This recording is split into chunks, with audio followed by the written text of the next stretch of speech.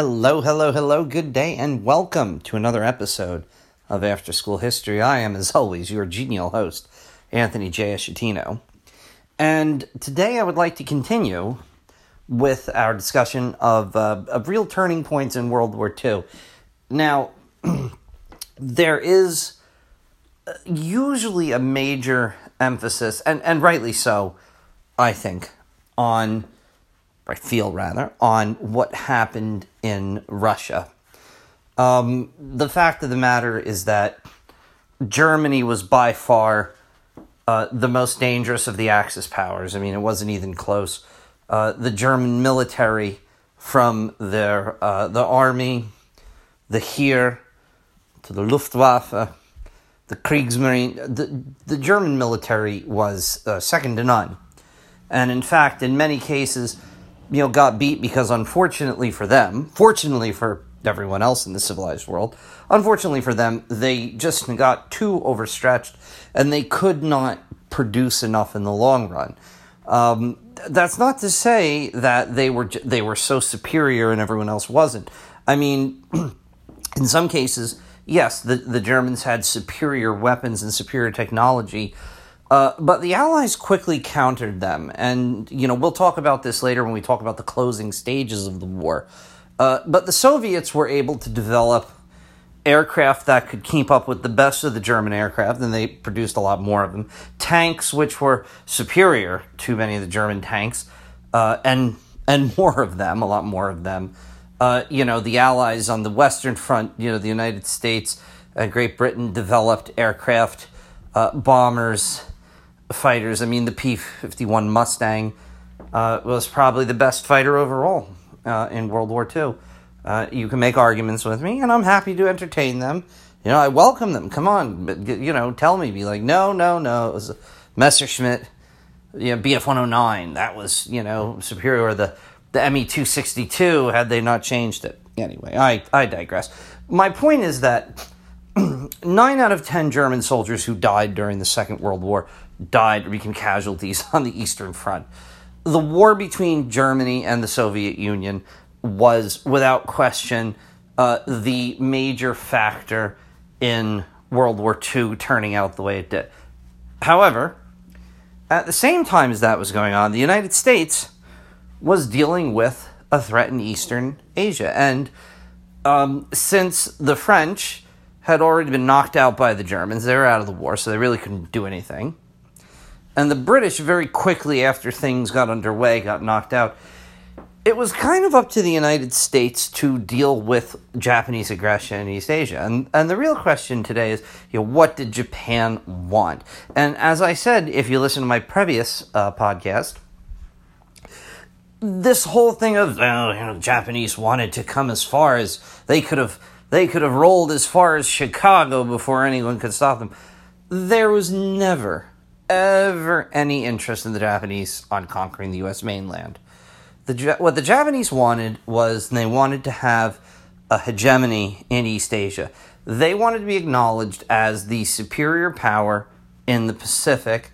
They wanted an economic sphere which would stretch throughout all of East Asia, would basically take in what is today the Korean Peninsula, both North and South Korea, mainland China, as far in as they wanted, Southeast Asia, and the islands in South Asia, many of which were replete with, there was petroleum, there was rubber, there was grain inland in China and stuff. Japan, is a series of islands. If you don't know that, learn some geography, please. But Japan always had problems with issues feeding their own people and producing enough raw materials to back their exploits. And they saw this as the opportunity to do it. And they really did not think, as I mentioned before, I know it's difficult for people to understand it now, the Japanese did not think that the United States would really make too much out of their desire to expand. Even with Pearl Harbor, they really felt, and I know, again, it's crazy because we know how things turned out, but that's the crazy thing about, everything in the past. And one of the great things about teaching history is you always get to be like, yeah, this is what this person thought. That's what that country thought. And it turned out to be a little different. The Japanese honestly felt that the attack on Pearl Harbor, the destruction of the American Pacific Fleet, would result in the United States basically negotiating with them. And in the meantime, they would sweep over and take a lot of different places that they wanted, the Philippines being another major place. Now, they were 100% wrong, but they didn't see it that way. And if you really feel that that's how the United States is going to reply, then what happened at Pearl Harbor and what happened subsequently makes sense. Now, it didn't. So the Japanese, December 7th, 1941, attacked Pearl Harbor. Of course, the major problem, well, two major problems. Number one, the carriers, the American carriers, are not there. Now, this has given rise to one of the great conspiracy theories. Oh, and I love talking, as you know, if you've listened to any of my podcasts in the past, I love talking conspiracy theories, okay? I don't believe any of them, because none of them are true, but I love talking about them. So the idea was that the Americans knew, this is what happens, that FDR, Franklin Delano Roosevelt, the president of the United States at the time, he knew the Japanese were going to attack Pearl Harbor, so he intentionally sent the carriers out, and he needed a way to get the U.S. into the war, because before Pearl Harbor, American opinion was solidly, I forget this percentage, it was like 90% was like, we don't want to get involved in a stupid war in Europe. And then what happened was the Japanese attacked us, and all of a sudden everyone was like, why are we not in this war yet? Why have we not kicked everyone's rear ends? So, this is absolute malarkey, as I'm fond of saying. The Japanese were thought, as I said in a previous podcast, so I'll make it quick. The bottom line is that U.S. intelligence figured that the Japanese would probably attack, but if they attacked, they would attack the Philippines. Now, they did attack the Philippines afterwards, okay? But they just did not think the Japanese had it in them to be as aggressive and as bold as they were. This is something, again, the Imperial Russian Navy made a major problem with in their war with Japan, the United States, and what it comes down to is, quite frankly, racism, okay? It's plain and simple. This belief that East Asians could not hold their own toe-to-toe with the, quote, Westerners, okay? And unfortunately, for the Westerners, this has cost them thousands and thousands and thousands of lives. So the Japanese did attack Pearl Harbor. The two things, the carriers were out, and also they did not destroy any of the oil reserves that were on the islands. They did not hit a lot of the areas. They did not put most of the major areas out of commission. And so even though it was a terrible loss of life for the United States Navy, and it was a temporary, terrible loss of main battleships, it wasn't as devastating as it seemed. And why? Because we were seeing something in World War II that we, especially in the Pacific, was where it was really noticed. Air power. Air power was rapidly becoming the dominant issue.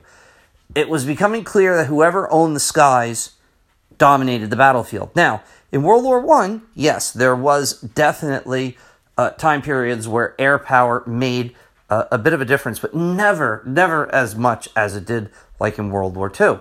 And so the issue was that battleships had seen their heyday. Okay, the Battle of Jutland, which I gave a fantastic presentation to in Miss Wailuta's class when I was in 8th grade. I think I only put about 3/4 of the class to sleep. I used this brand new thing when I was in 8th grade. This is to date myself. The World Wide Web. There was this new thing out there called the Internet. And I went online and I researched the Battle of Jutland online. I'm making the quotes thing with my fingers. So anyway, that was the heyday of the battleship, the battle cruiser, the dreadnoughts. What would happen shortly afterwards, in 1942, there were two major battles. Now, 41 was Pearl Harbor. U.S. gets knocked out. The Philippines get attacked. They get occupied. MacArthur leaves the Philippines. I shall return. MacArthur, fascinating character. I'd love to do a podcast. I could do one just on him, and it could be a couple of hours. But anyway, the Philippines, they fight very hard, but the American soldiers are forced to surrender. The Japanese do not treat surrendered soldiers, and this is nothing for my listeners in Japan. This is no affront. I'm not saying this to put the smack down, but the reality is, you guys did treat soldiers who surrendered terribly. Now, I know a lot of this is because of the whole idea that, surrender is dishonorable. And as we'll see later on in another podcast, Japanese soldiers almost never surrendered. I mean, there was fight to the death, or there was, banzai charges, jump off a cliff, pull the pin on a grenade. There was not surrender, which made them extremely dangerous foes because they were not surrendering. But at the same time, the terrible waste of life and the waste of good soldiers that could have, had they not, instead of surrendering, had they retreated, gone to other places and continued to fight on.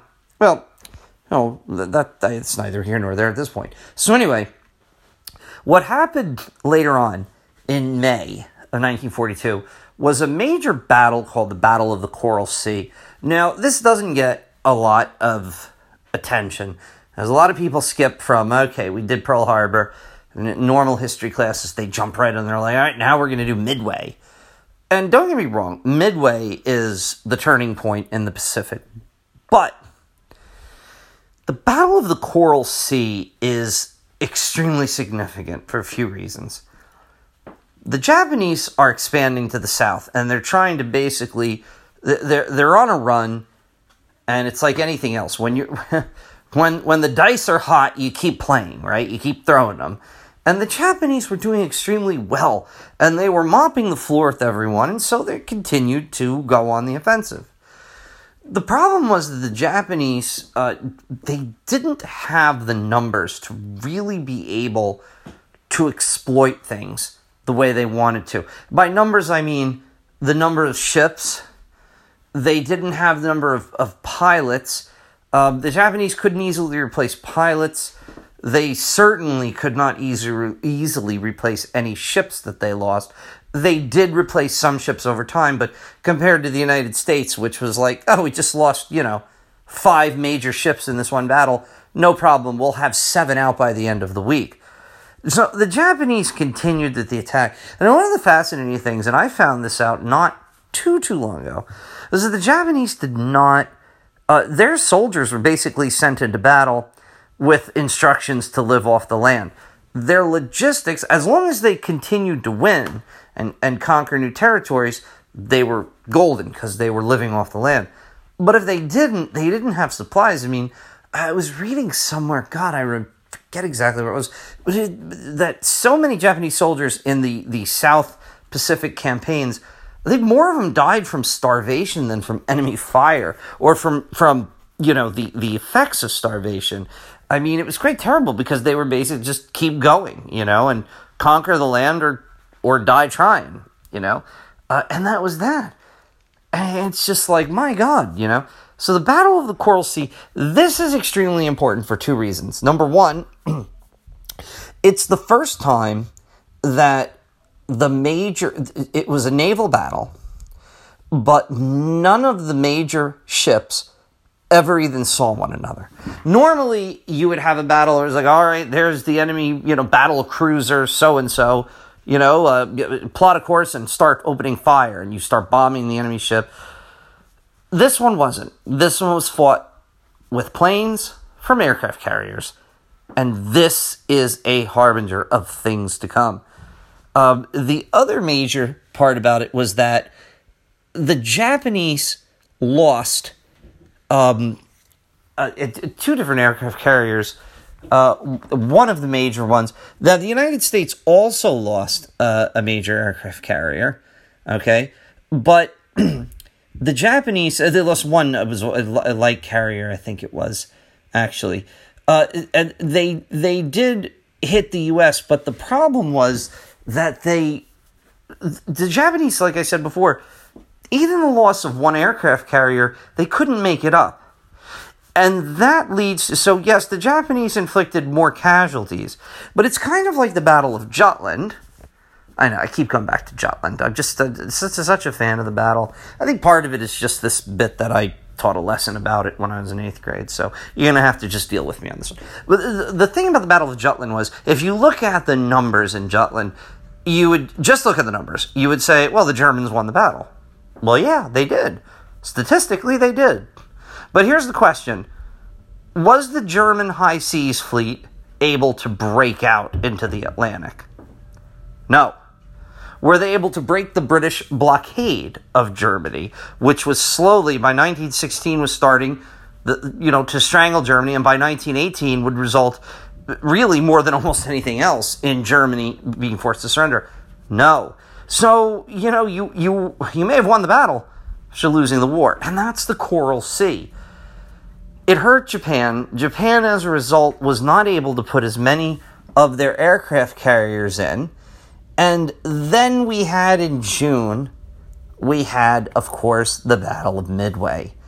Midway was a tremendous battle.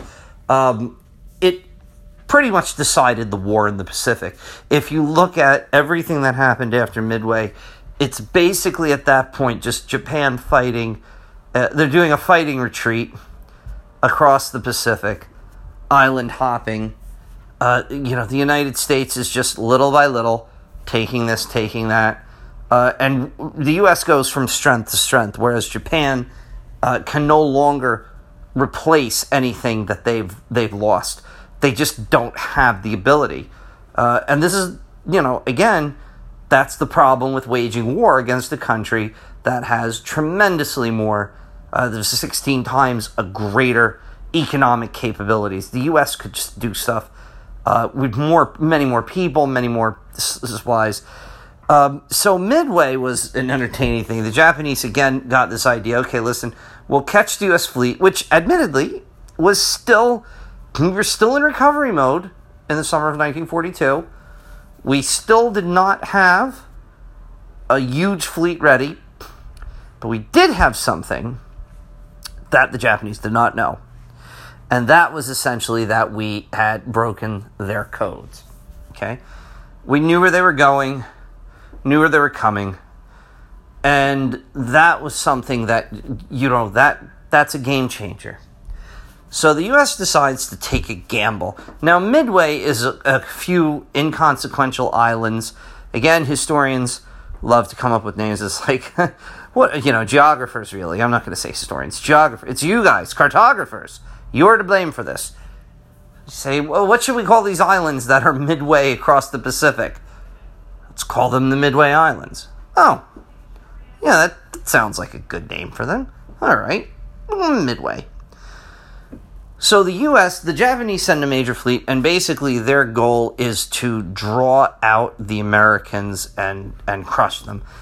It was in not too dissimilar way like what happened with Jutland.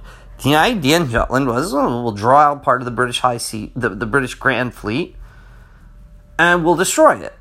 And we'll catch them. And we don't have numbers overall, but if we can catch them, if we can catch 2 or 3 aircraft carriers, then we can, nail the Americans. Then that'll buy us some time to continue going, about our way. So anyway, I'll give you the short version. There was a movie about Midway. It came out not too long ago. It was a fairly good movie. But the Americans take a tremendous gamble.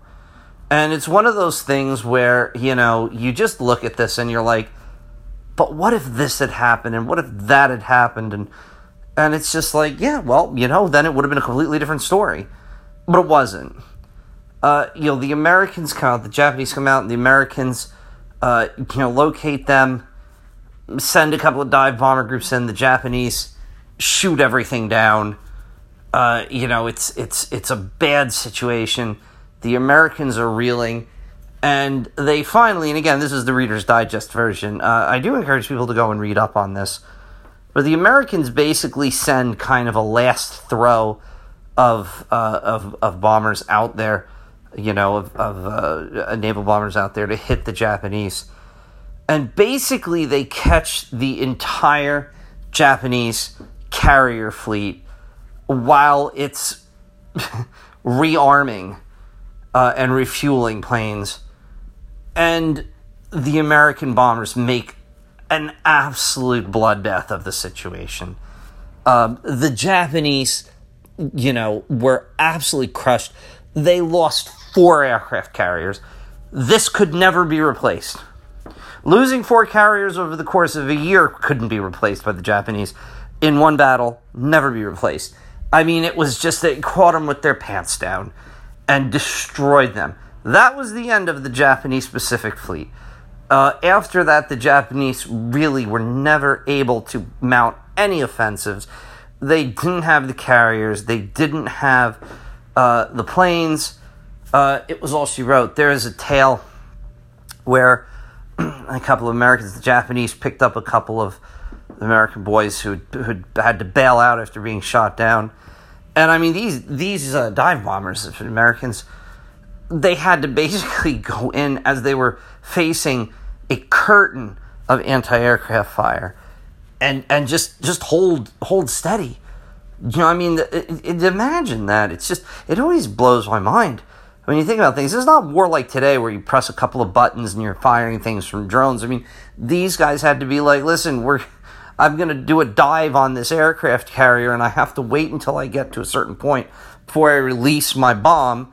And they're just firing. It's like, yeah, there's probably a 7 or 8 out of 10 chance I'm not going to make it, but the heck with it. Let's go. I mean, unbelievable, the bravery of some of these guys. And the Japanese lighten the sky up. But they captured 2 Americans out of the water, and after giving them an inquiry, trying to find out what's going on, the Americans wouldn't talk. They basically tied, large kerosene containers to their legs with chains and threw them off the side of the ships to sink into the Pacific and die because of their anger at what happened. I'll tell you, the Pacific, unlike in Europe where, and by no means am I making any excuses that the Nazis were anything other than evil personified, but at least in Germany there was kind of an understanding, like there would be negotiations, surrenders, soldiers might be treated this or that way. For Japan, this was just an absolute war to the death. And when we talk in one of my next episodes, I'm not sure if it's going to be the next one or the one after, about the conclusion of the war in the Pacific, I think that'll be the last episode of the series. Even after 2 atomic bombings, there were a lot of Japanese military who were like, yeah, so? Well, they only killed 150,000 people in 2 days. But we'll keep fighting. It's like, we don't have any more soldiers. So what?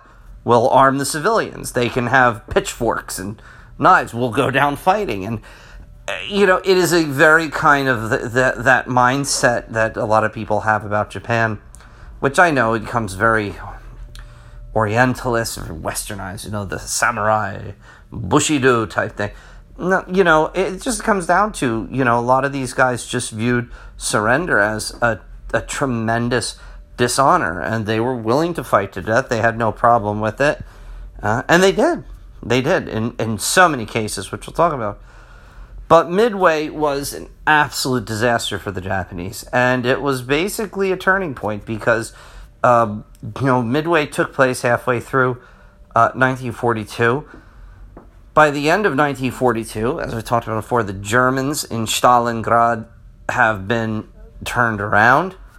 The Soviets by 1943 are on the offensive. So 1943 becomes the year where the Allies take the advantage. They go on the initiative, and there will never be another major effort. It's not like World War I.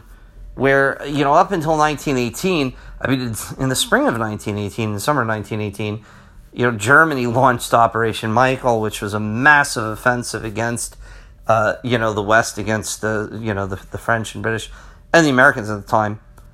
And they were gaining miles at a time of land. They broke the stalemate in the West. That didn't happen in World War II. It didn't happen at all. After the middle of 1943, the Germans never recovered the initiative on the Eastern Front. By 1944, the Allies have landed. By 1943 and 1944, have landed in Italy. They've mopped up North Africa, landed in Italy. They'll land in northern France in 1944. And it very quickly, it's amazing where within 2 years, basically, Germany goes from control of a huge part of Russia and Europe and being this absolutely juggernaut army to surrender. And with Japan, it kind of goes the same way. From we call it the very tail end of 1941, 1942. It goes from being dominant, but halfway through 42. There's an apocryphal story, I believe it is, where Yamamoto says, I will give you, 6 months of victory. After that, I can't guarantee anything. And that's pretty much exactly what happened between Pearl Harbor and between Midway. The Japanese had a run of things. After that, it was kind of just a constant state of retreat. But we'll talk about that, and we'll talk about what happened in the West, how the United States dealt with things, and also at the same time, by the way, that the United States was waging all-out war against Japan in the Pacific, the United States was also supplying the Soviet Union with tremendous amounts of food, fuel, and weapons. In fact, Nikita Khrushchev later credited the United States as spam, and if you follow my Instagram account, you'll know that spam came out not too long ago. Well, long ago, but date-wise, it was maybe 2 weeks ago that I put up about how spam came out. Spam, we provided millions and millions of tins of spam to the Soviets.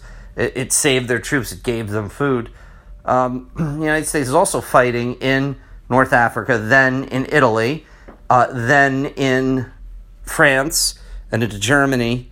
And we're doing all of that at the same time. We're supplying everyone, and we're also fighting essentially single-handed against the Japanese. It is, and I say this not in a braggadocious sense, it is one of the greatest efforts of any warring nation in the history of the world. I don't think that anyone has done anything, any country. And again, feel free, please, contact me. Email me, send me messages, DM me, whatever it is. No one's done what the United States did, really, between, I'll say 39 and 45. We could even call it 41 and 45 if you want. But the bottom line is the United States not only supplied all of the Allies, but the United States fought on multiple fronts and just produced a ridiculous amount of things. And this would go on, the boom from the war would go on to create the 1950s in the United States, which was, one of the greatest periods of economic growth the United States has ever had.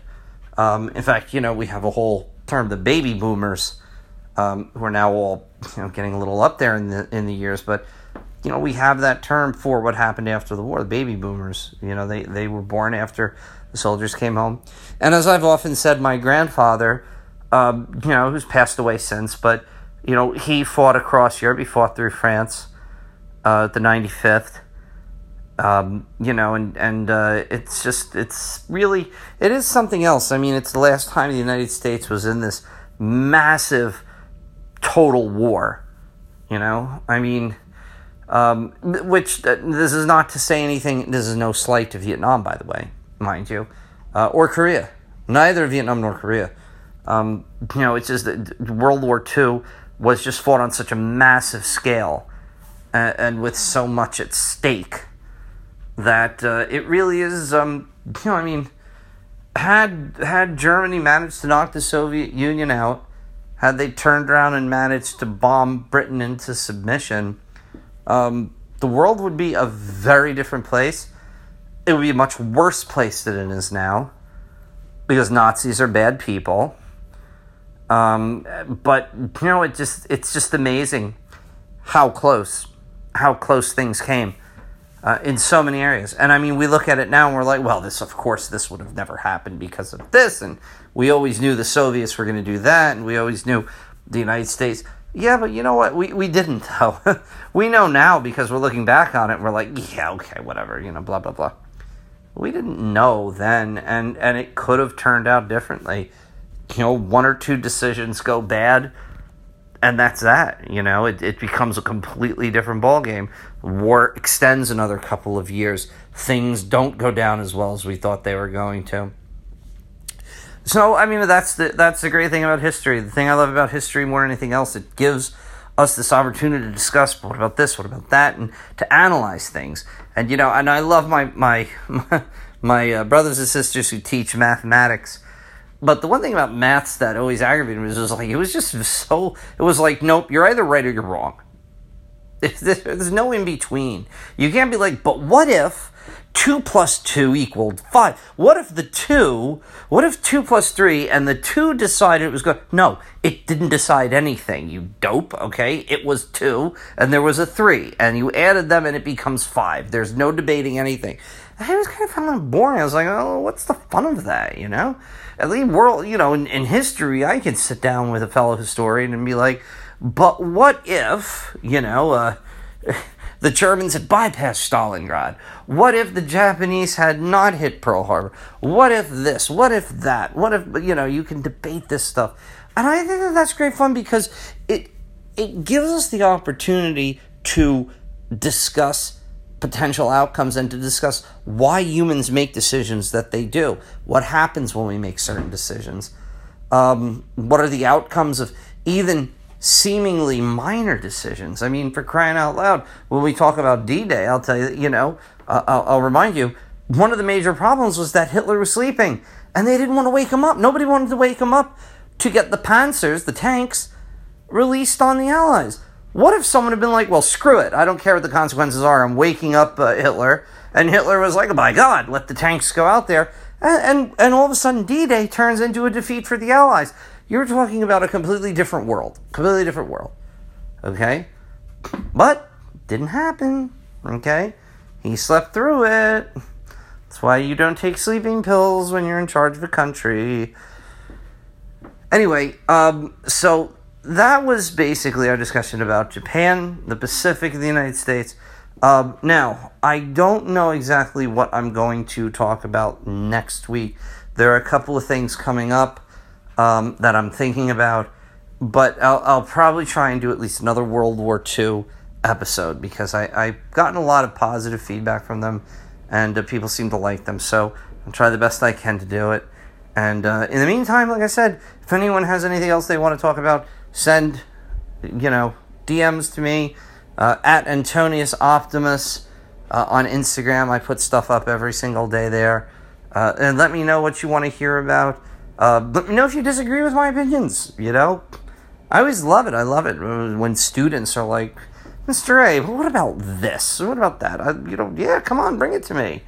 As long as you go do your homework, I never have any problem. I'll debate anything, that's the way it goes. So, in the meantime, I hope everyone is, please be safe. Don't take any risks.